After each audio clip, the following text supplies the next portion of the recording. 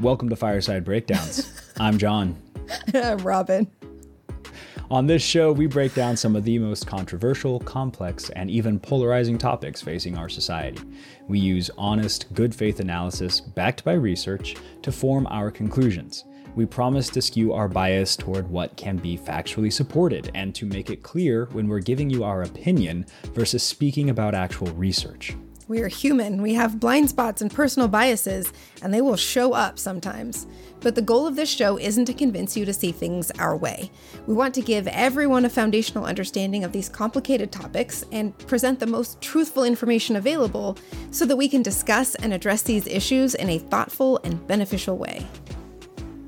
We talk about some pretty heavy stuff on this show, and we tackle topics that might feel polarizing, but we do that because we have an important goal in mind. We want to change the way people have hard conversations. And we think we can do that using research and discussion to create common understanding.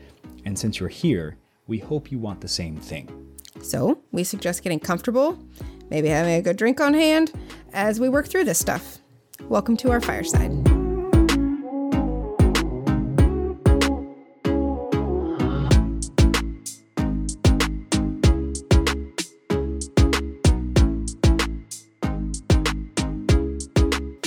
We have made it. We have made it all the way to episode 3 of our first series of the season. Thank you so much for being with us. If you've made it for the whole ride, if you're just tuning in for this episode, welcome. We've spent the last couple of weeks talking about the concerning pattern we saw in the decisions that were handed down by the Supreme Court this summer. We broke down 5 of the cases we found to be the most concerning, and then we spent some time talking about the 14th Amendment, substantive due process, and why they are so crucial to the way we live life every day in this country. Let's be clear. Our conversations have really just scratched the surface. As Savannah has told us more than once, people build their entire careers on this stuff. And we So get what, that. Savannah? So what? So We're just going to what? research it all and become experts every week. It's Gosh. We are not experts. We're not experts. And we get that, right? Like, it's been a challenge to try to condense everything we wanted to say into a reasonable amount of time. So much so that we had to record some mini episodes. In case you haven't heard yet, we're dropping some bonus content every week on Patreon because we just have too much to say. So far, we've talked about the disturbing precedent set, or more accurately extended, in Shin v. Ramirez and Jones. And we discussed the idea of states' rights and why it's such a topic of conversation right now. Bonus content for this episode, I think, is going to have to be a discussion of how Justice Alito came to be the poster boy for the conservative court right now. Yeah, that these are things that I think that particularly is worth discussing because his history would not lead one to believe that he would become this sort of originalist champion that he seems to be in the latest ruling, especially Dobbs v. Jackson. In that ruling, he takes a very strong stance. That's all going to be in the bonus episode, though, and I got to cut off my description of it because I can already tell we're going to run out of time. It's true. Yep. So what we are going to talk about in this episode is why the current court feels like a freight train of conservative agenda. We want to take a few minutes to talk about the ideological imbalance on the current court and why it's dangerous. And then we'll hit the fireside time machine and look at the long game conservatives have been playing to fill the court with justices sympathetic to their cause. I need to put it like a huge disclaimer here. This episode sounds really super anti-conservative right off the bat. Oh, yeah. So understand that's not what we're saying. We're not inherently anti-conservative. It's just that this particular court and the way things are going right now feels like the conservative agenda, if you will, without putting a negative spin on that word, has gained a lot of momentum that is particularly difficult to resist. Yes. And we do think that where it could lead eventually might be a negative place, which has been the concept behind this whole series. But understand that we also believe that if too extreme of liberal ideology entered in the same area and gained the same momentum, it would also take us to negative space. Oh yeah. So we would also be writing a series on that. Like, one of the things that concerns us the most is what we talked about a little bit in the states' rights episodes and in our gerrymandering episode, or the bonus content in our gerrymandering episode, is that it feels like when paired with what's going on in state legislatures and in local government, if the court is also pushing a conservative agenda and states are pushing a conservative agenda, there is no representation for people with a more progressive mindset. And that's the concern that we want to raise in this series. Right. We do also want to take a couple minutes to talk about why originalism as a judicial philosophy is so valuable to conservatives. Like, what do they stand to gain from what feels like a restriction of liberties?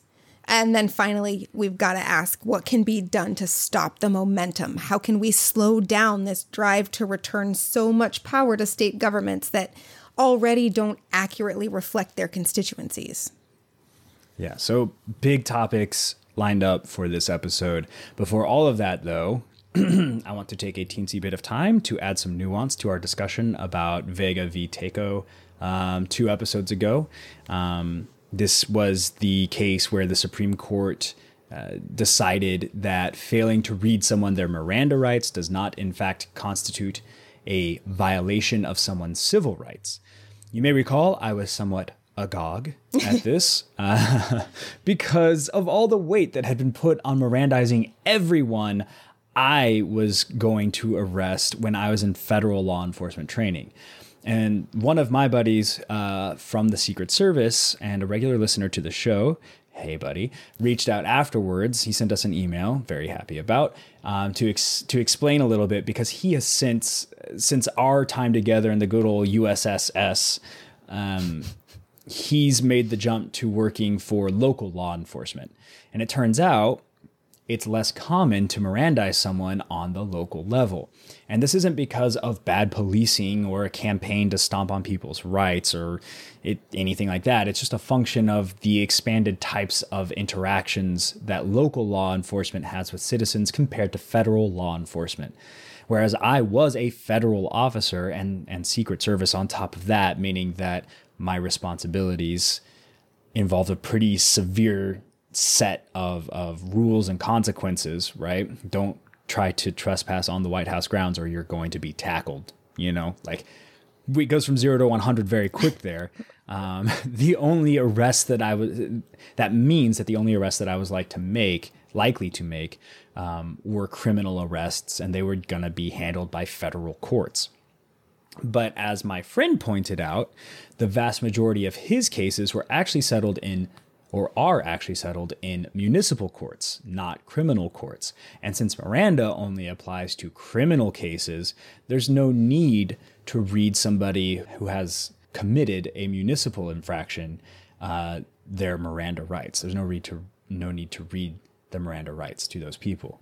Also, and probably more important for Vega v. Teco, if you are not intending to ask someone questions that could lead them to incriminate themselves while in custody, you do not need to Mirandize someone.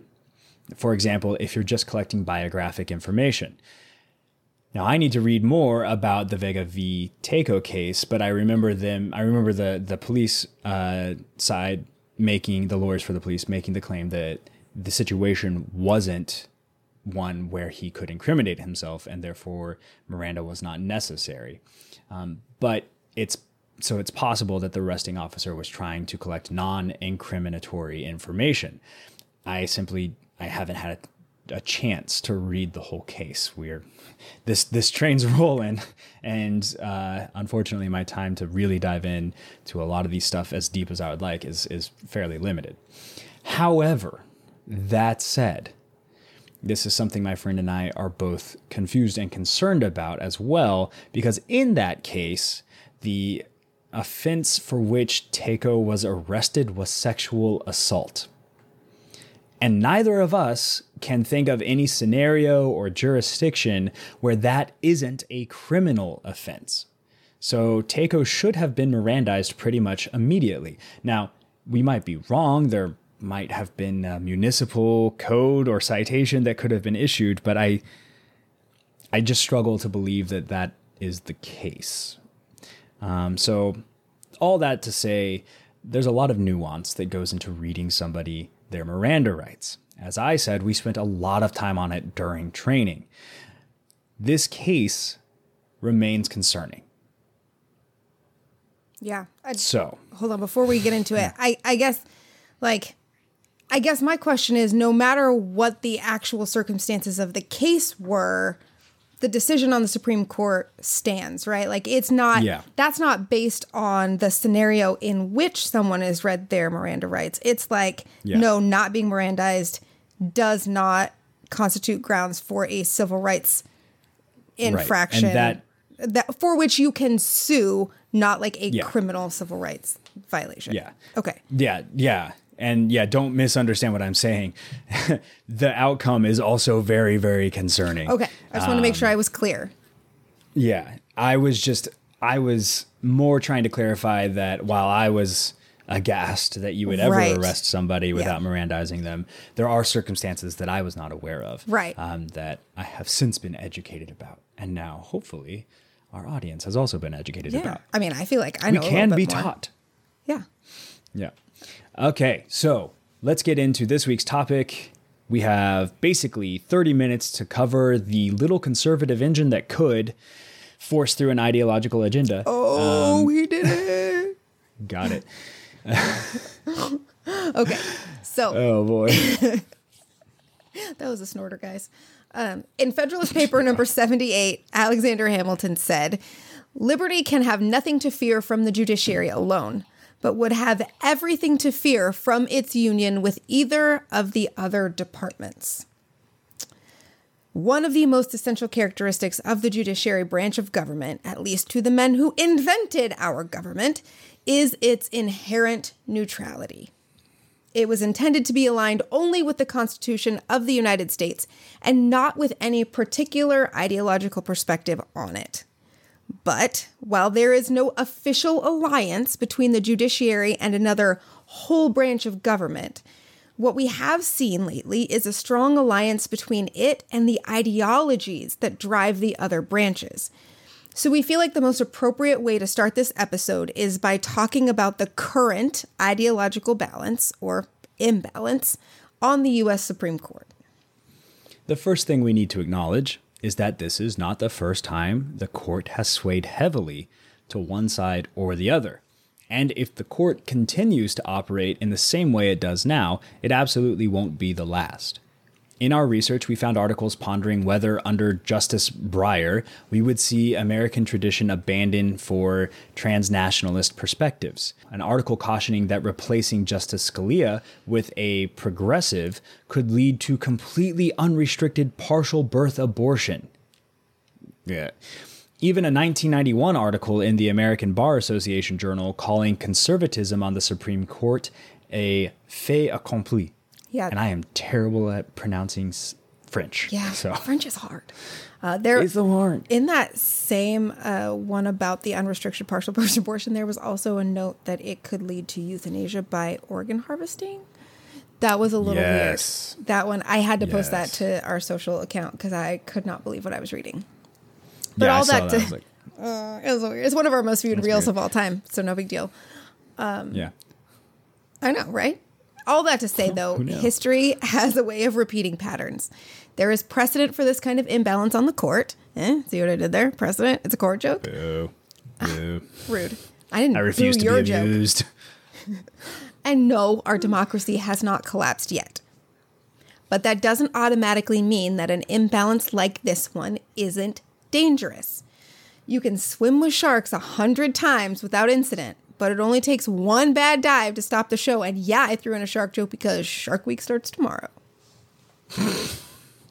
Well, Shark Week was last week by the time this episode comes out. Well, yeah, that's fair. We're in the future. So David Orenflicker, a law professor at the University of Nevada, has written extensively about the importance of ideological balance in government. And he points out that the winner-take-all system of politics in the U.S. often denies meaningful representation to half or more, way more sometimes, of any given constituency. It fuels partisan polarization as the party out of power fights to regain control and increases the risk of ill-advised public policies. I believe we have mentioned something similar on this show several times. All of the times. All of the times.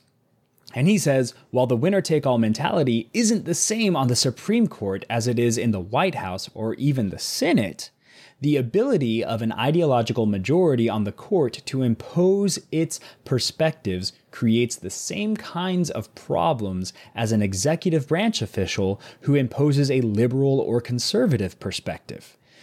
Members of the public who share the perspectives of the court minority lack meaningful representation on many important issues.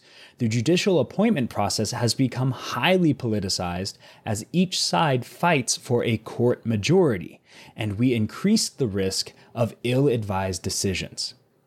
When all of its seats are filled, the court as it stands now always operates with either a conservative or liberal majority, which means it is inherently a political battleground. Now, it's not an all-the-time battleground because justices maintain their seats until they retire, are impeached, or die. But that actually makes the stakes much higher. Once one side creates a majority on the court, the effects of that can potentially outlast the immediate controlling power of that party or perspective. In the opening statement of his 2005 confirmation hearing for Chief Justice of the United States, Justice John Roberts said, "Judges and justices are servants of the law, not the other way around. Judges are like umpires. Umpires don't make the rules, they apply them. The role of an umpire and a judge is critical. They make sure everybody plays by the rules, but it's a limited role. Judges are not politicians who can promise to do certain things in exchange for votes. I have no agenda, but I do have a commitment. If I'm confirmed, I will confront every case with an open mind. I will fully and fairly analyze the legal arguments that are presented. I will be open to the considered views of my colleagues on the bench, and I will decide every case based on the record, according to the rule of law, without fear or favor to the best of my ability, and I will remember that it is my job to call balls and strikes, and not to pitch or bat." And it would appear, too, from his record that he has worked to keep that promise. Though he himself tends to take a conservative perspective, his decisions don't follow one train of ideological thought. However, as our political system has become even more polarized, almost weaponized, that commitment seems much more difficult to recognize in the rest of today's court. While there hasn't been a liberal majority court since 1969, which we'll get into in a little bit, right now there is a 6-3 conservative super majority, the first time in almost 50 years. Interestingly enough, Roe v. Wade was decided during that period, and 5 of the 6 Republican-appointed justices were in the majority. That means they decided in favor of Roe v. Wade. But that kind of bipartisan decision-making isn't the hallmark of this court. Usually, around half of the court's rulings are unanimous, and the decisions that divide the court by a conservative or liberal bloc are less common. But this year, only 29% of decisions were unanimous, and 21% of decisions were polarized by the party of the appointing president, with all Republican appointees going one way, and all Democratic appointees going the other way. Because the Supreme Court largely controls its own docket, who sits on the court has a significant impact on what cases they decide to hear, and what decisions then impact our daily lives. A working majority of conservative justices is going to choose a different set of cases than a liberal majority. And that means that all of those factors outlined by Professor Ornlicker are even more relevant. But this supermajority status is no accident of democracy. Conservatives have had control of the courts in their sights for a long, long time, and their plans have worked well. Yeah. And by a long time, we mean probably since the late 1960s. That 1969 date suddenly becomes very important here. As Adam Cohen illustrates in his book, Supreme Inequality, the Supreme Court's 50-year battle for a more unjust America. He's got a point to make there. Aggressive title right there. In the last 5 decades of the Supreme Court, we have seen their decisions move away from traditionally progressive ideologies like protecting or advancing the middle class and poor, and more closely align with conservative ideologies like protecting corporate interests. And there's a reason for that. We can trace this move for control all the way back to the Warren Court of the 1950s and 60s. Under Earl Warren, the court decided landmark civil rights cases like Brown v. Board of Education. They ruled in Cooper v. Aaron that states couldn't refuse to follow Supreme Court rulings because a lot of them were refusing to follow Brown v. Board of Education. They decided Reynolds v. Sims, which held that legislative districts needed to be of roughly equal size to ensure proper representation for all voters. In other words, the Warren Court wrested control of a lot of issues away from the states and extended the protection of the United States Constitution to previously unrepresented people. And, well, we all know how conservatives felt about that. So starting in 1969, Richard Nixon nominated 4 conservative justices to the court. The decisions coming out of the court since have limited welfare payments, upheld disparities in public school funding, reduced workers' rights by upholding arbitration agreements and rejecting class action treatment for cases alleging widespread harms. They've created due process limitations on punitive damages, identified spending money to influence politics as a First Amendment right, and more. Conservatives have identified and campaigned on the idea of the courts as a critical issue for the continuation of the conservative agenda in America. The Supreme Court has, I dare say, become the center of a Republican Party mobilization for like 50 years. Right, 50 years. And that seems like a very long time, especially in America, where politics changes on the national level, we have an election every 2 years.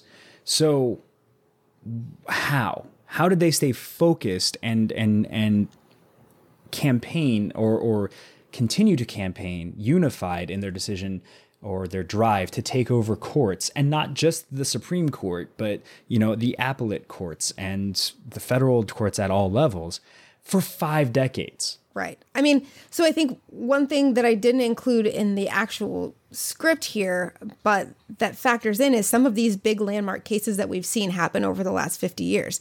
We had Brown v. Board of Education, and that got them all riled up. And then we had Roe v. Wade, and then we had Obergefell and v. Hodges, and all of these other cases that have given them something to fight against the entire time. They've given them reasons to tell their constituency, we need to take back the court. In 2018, Senate Republican leader Mitch McConnell outlined the conservative perspective on the court very clearly at a gala of the Federalist Society, saying, "We must do everything we can for as long as we can to transform the federal judiciary, because everything else we do is transitory." McConnell and his fellow conservatives understand that any legislation passed or executive order signed can eventually be stricken down by the courts. But if conservatives want to make change that lasts, they have to control the courts. Support for this focus also comes from the Federalist Society, that society that we mentioned earlier. It was started in 1982 as a collection of law students at elite law schools. The Federalist Society is arguably, I think, the most influential group in America right now, solely because of its focus on dominating the courts. Mm-hmm. Because of that focus, we have this podcast, this series right now, because of the things coming out of the Supreme Court. Well, this podcast is brought to you by the Federalist Society. Ooh. No, they would never endorse that. They would definitely not. Its members, the Federalist Society members, are not only on the Supreme Court, they're in the Senate. Ted Cruz and Tom Cotton, both members. And they're in the president's cabinet, or the former president's cabinet. Trump's Attorney General Jeff Sessions, Federalist Society member. The Federalist Society was founded and still calls itself as a group of conservatives and libertarians. And since its inception, the Federalist Society was committed to creating an organization of conservative lawyers who feel comfortable believing in and advocating conservative positions.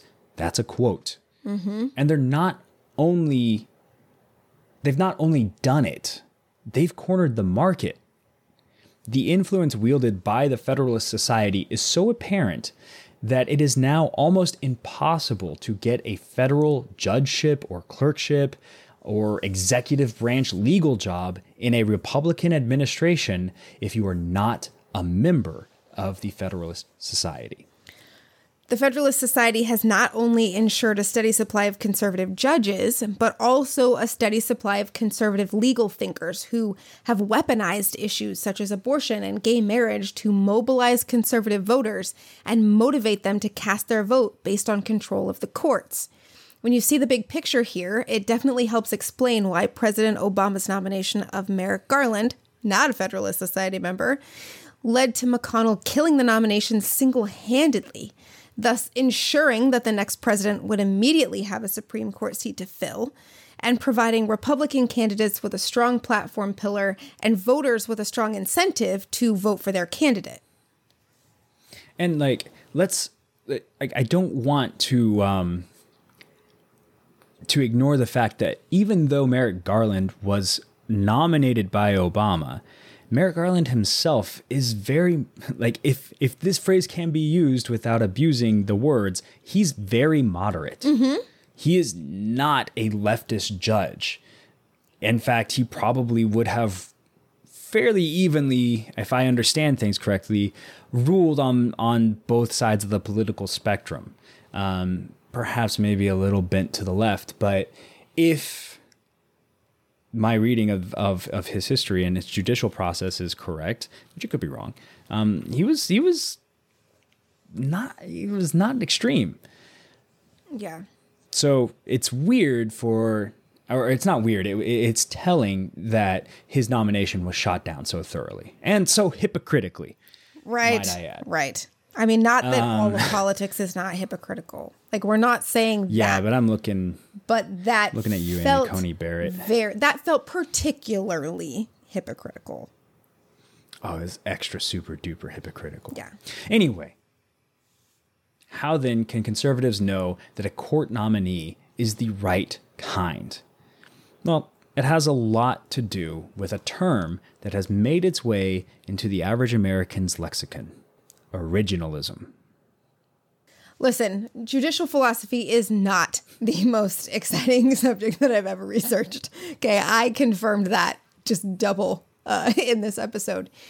But somehow, some way, it is a pressing enough topic to occupy headlines at the same time that, we're dealing with international human rights atrocities and battling a global pandemic and wrestling with the outcomes of an insurrection at the nation's capital.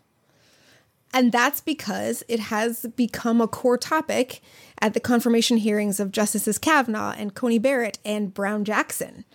You may remember Republican senators grilling Justice Ketanji Brown Jackson, asking her to clarify her judicial philosophy, and her response that she prefers a methodology in a kind of similar way to Chief Justice Roberts, actually, comparing how she approaches the Constitution with the way that he approaches the Constitution. That actually felt very similar for two people who ideologically probably are on two very different sides of a spectrum. But what they were trying to tease out, discover, is what perspective she would take on constitutional interpretation. There are a variety of philosophies that justices employ as they review the cases that come before them. And we give a good, if brief, overview of the most common in our season 2 episode, A Smattering of SCOTUS. If you say ear holes because it makes me cringe, I love that episode title because it makes you cringe. But the one judicial philosophy that seems to hold the most importance for conservatives in their quest to dominate the court is one called originalism. Now, the first mention of originalism in a legal periodical only dates back to about 1980. But there are snippets of phrases like original meaning, and they have been used in a constitutional context since the 1930s. Still not the founding of America there. Right. In fact, one of the first uses of the phrase in that way was part of a discussion over substantive due process, which we describe in great detail earlier in this series. So go back and listen to it if you are not familiar. Where the writer said, there would be far greater advantage in restoring the original meaning of the Privileges and Immunities Clause and, by the process of inclusion and exclusion, letting the country know what are now federal privileges than enforcing the court to draw upon the fathomless depths of the Due Process Clause to give effect to their personal convictions of economic and social propriety. In judicial practice, we see the phrasing used in a constitutional context starting in 1966. In his dissenting opinion in Harper v. Virginia State Board of Elections, Justice Black wrote, "The court overrules Breedlove in part, but its opinion reveals that it does so not by using its limited power to interpret the original meaning of the Equal Protection Clause, but by giving that clause a new meaning, which it believes represents a better governmental policy. From this action, I dissent." Starting to notice a pattern here? Originalism as a fully formed concept emerged in the 1970s and 1980s as a conservative response to what they saw as the abuses and activism of the more liberal Warren and Berger courts. They were concerned that under the auspices of the, quote, living Constitution philosophy, which holds that the Constitution should be interpreted conceptually in light of a changing world. Crazy, huh? Right? The idea that a bunch of old white dudes 250 years ago didn't have the prophetic wisdom to create a document that would apply equally and effectively to all that came after? Sorry, I'm grumpy. I'm grumpy about it. In case you can't tell, my philosophy is a living Constitution philosophy. Anyway. Yeah. I mean, they literally built in a method for changing the Constitution. Yeah. They obviously did not believe the Constitution should remain unaltered for the rest of time. Right. Anyway. But we digress. They were concerned, the conservatives were concerned that through this activism, judges were substituting their own progressive preferences in place of what the Constitution actually licensed. And at the core of this was and is a fear that if we reimagine the Constitution, we subvert the fundamental relationship of constitutionalism. That those in power are subject to the Constitution and not the other way around. And we get it. Most folks, liberal or conservative, are not interested in living in a country where our freedoms are wholly subject to the whims of the ruling party. Yeah, logically, I can understand that line of thinking, though let's be perfectly clear, I personally disagree with the way that they choose to manage that. If we want to keep justices from legislating from the bench, so to speak, then we have to remove their interpretive license. That's their perspective. For conservatives, this meant fully undermining the idea that the existing Constitution's meaning could evolve with society, barring that formal amendment process. Yes, they built in a process to change the Constitution, and conservatives believe that that is the only meaningful way that we can change what the Constitution means. Otherwise, its interpretation must remain fixed and constant over time. Those who endorsed this theory of interpretation began to call themselves originalists, and in doing so, very quickly signaled their alliance with conservative politicians and thinkers and pundits. In the early years, these movers and shakers were more concerned with the idea of judicial restraint and holding steady in the face of sweeping proposed changes to law and liberty. Now, as law professor Eric Segal points out, the original originalists understood that to be sincere and honest in their application would have meant a very strong deferential stance toward the legislative branch, because that was the original understanding of judicial review.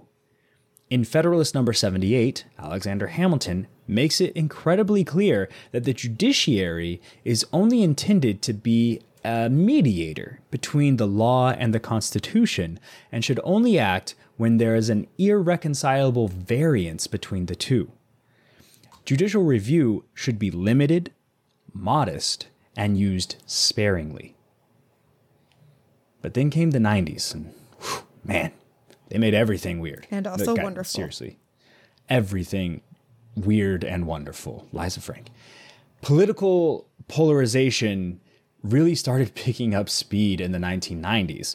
And as it did, more judges and academics began to see the effectiveness of using originalism from an offensive stance.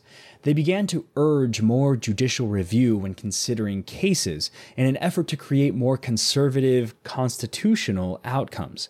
As they did that, though, the references to actual historical context became more scarce. And now it seems the term originalist is more of a code word than an actual methodology. It's an indicator that a judge, a policymaker, or academic is willing to work toward a conservative, and we mean that term politically, application of the Constitution. That is, instead of viewing the Constitution as a mediator above cultural conflict, they are actually appending conservative ideology to the Constitution and saying the Constitution is conservative and therefore our policies should also be conservative. Yeah, they're using it to protect or to restore politically conservative values rather than being conservative in their use of judicial review. Yeah. So how do we stop this runaway train that seems hell-bent on stripping back the national protections that have allowed for us to grow into a more equitable and more tolerant society?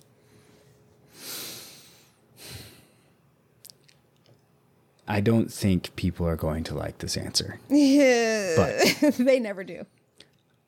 I know they don't. But honestly, doing something to mitigate the damage of this backslide is going to come down to a lot of factors you've heard before. There's no magic pill. There's no switch to flip. There's no wish to be made here. You're going to have to get out. You're going to have to vote. But you can't stop at just voting. You have to have conversations with your friends, your family, everyone you can. And that doesn't mean get into arguments with them. But we all need to be willing to have these hard and, yes, sometimes uncomfortable conversations. Gone is the time when we can assume that our peers are even aware of the problems around us. It's so easy to shut down, to tune out. And a lot of people would rather do that. But if you want to stop the erosion of rights that we think have been set into motion with this summer's Supreme Court decisions, you cannot just be content with your comfort. I mean, if you're listening to this podcast, you're likely already doing these things. So here's some more specific action that you can take. Start focusing on the courts when you look at who you're going to vote for. Does your candidate believe in court reform, term limits, or other structural changes to the court?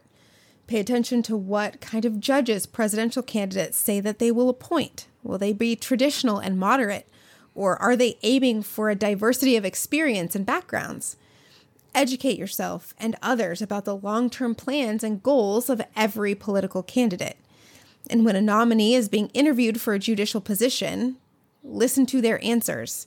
Do they apply originalism as their primary lens when making decisions, Or do they try to balance their analysis with multiple judicial disciplines? A lot of people on both sides were really frustrated during the confirmation hearings of Justice Jackson because she didn't take an approach that made either side happy. I mean, she basically promised to work through a whole bunch of different steps before she considered whether or not she should make a decision. And that made people on both political sides of the aisle very angry. And generally, if a judge is willing to make people on both sides of the political aisle angry, they're willing to take a reasonable and moderate approach to the Constitution, right? One would hope, one would assume. Right. We need to... Yes. No. Sorry, go on. I just was going to say, I think a lot of people were hoping that we would say something like pack the court, or fight for term limits. Rebalance it or do something like that. Right. Yeah. But the reality is the most effective thing that we can do that will not have long-term consequences, that will just be down this road again the next time they fill out the court, is all of this action, actual individual action. Yeah. And that's not to say that there isn't some place for discussion for rebalancing the courts, for considering new, a new architecture of how we put people on the court. And lest you come at me for being a liberal who's talking about packing the courts, first of all, conservatives have been explicitly attempting to pack the courts for decades. Mm-hmm. We just talked about it. Mm-hmm. So maybe look in the mirror first. And secondly, balancing the courts and making sure that it reflects the population and their political leanings is not the same as packing the courts and making sure that one side's political leanings dominate the decisions. Yeah. It's just not. So on top of all of that, personal work you can do, dispense with the mentality that these things are boring. Frankly, they are not, but I cannot force you to believe that they are not boring. But we have all been sold on this lie for our entire lives that lull us into inaction. I was not this passionate about politics, about the judicial process, about how our country's legislation gets made and passed and all of that gross way that the government works, even when I was getting a degree in political science. Okay? But the more you read about it, especially from a personal level, the more interesting it is, the more frustrating it gets, the more you realize that all of us, not any side, not one side or the other, all of us are complacent in our own misery if we continue to not turn out to vote, if we continue to assume or shut down whenever discussions about the political process takes place, if we believe that our vote doesn't mean anything. Judicial philosophy, court reform, all the multiple things that our pod touches on week after week, these are the foundations of what makes our society our society. If we grow complacent and fail to undertake the most basic of civic duties to become truly informed voters, we're allowing the society that we all have to share and live in to be dominated by a minority of those within it. Absolutely. And this advice does not just apply to federal level courts, right? Every time I go to the ballot box, I am confronted with the reality that I did not do the work of researching the judges that they're asking me if I should keep or get rid of. I've done my best. It's hard to chase down the information on which judges you're actually going to be asked to vote for, depending on where you live. But do that work, because before things ever get to the United States Supreme Court, they have to go through levels and levels and levels of local and state courts. If you can influence the courts at the state level, then you can influence what eventually makes it to the United States Supreme Court. And yes, we know that we're contending with gerrymandered districts and we're contending with state governments that don't accurately reflect their populations. But we also have to remember that if we don't get out there and take action, then we're not doing anything to make our voices heard. The decisions that are made by those minorities can take decades to rectify, to reflect the actual majority. But that only happens if we, the voting public, allow it. Like, don't give in to defeat and fatalism. Settle in, buckle down, and get involved as if the future of this great democratic experiment were on the line. Because it is.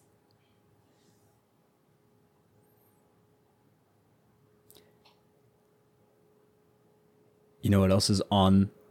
Oh my God, there it is. We are at firesidebreakdowns.com. Oh my God, that was so... And I am ashamed of myself. No. Yes, you can find everything you need to know about us at firesidebreakdowns.com. Show notes. You want to read our notes and see our sources? Go to firesidebreakdowns.com. You want links to our social media? firesidebreakdowns.com. You think that we are doing something great here and want to throw money at us? Go to firesidebreakdowns.com and then click on the link to go to Patreon. Mm-hmm. and you can do that. We have cool bonus content that only Patreon subscribers get. Yeah. We have... as a Patreon subscriber, you get access to next week's episode this week. That's right. All of our episodes are released 1 week in advance. So if you really want to listen to a follow-up episode or whatever's coming down the pipe, you can do it. Yes. It's there. It's there. We've been very effective at it so far, 3 episodes in, he says.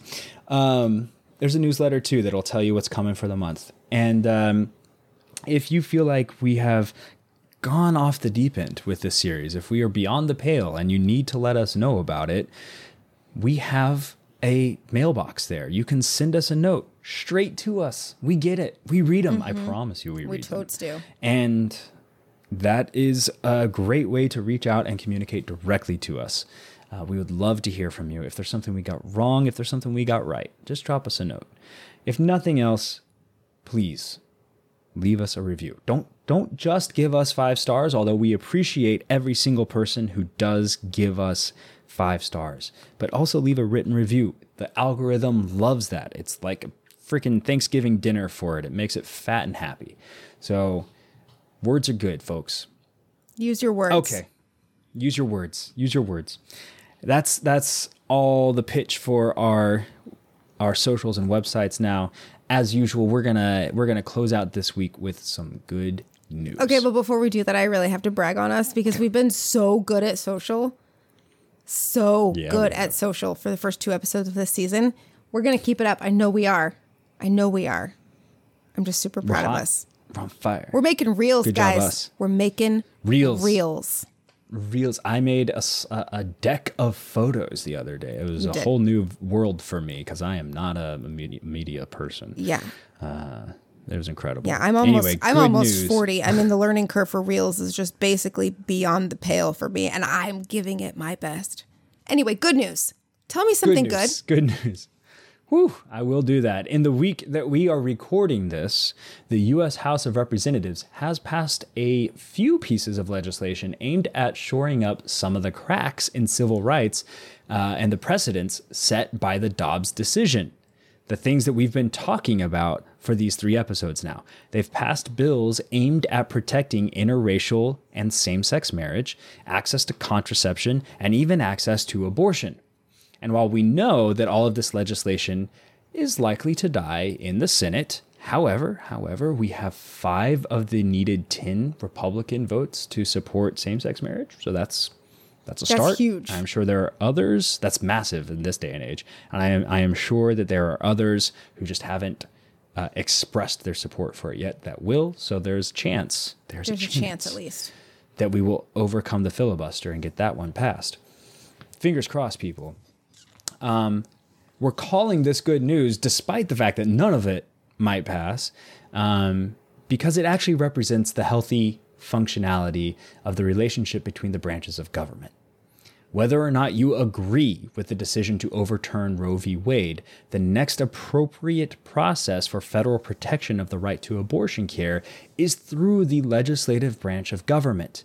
This is how things are supposed to work. Yeah, and We're ignoring that in most cases, the splits on these bills were down party lines. Instead, we're celebrating that 47 Republicans voted with the Democrats to protect access to marriage, and that 8 joined them in voting to protect access to contraception.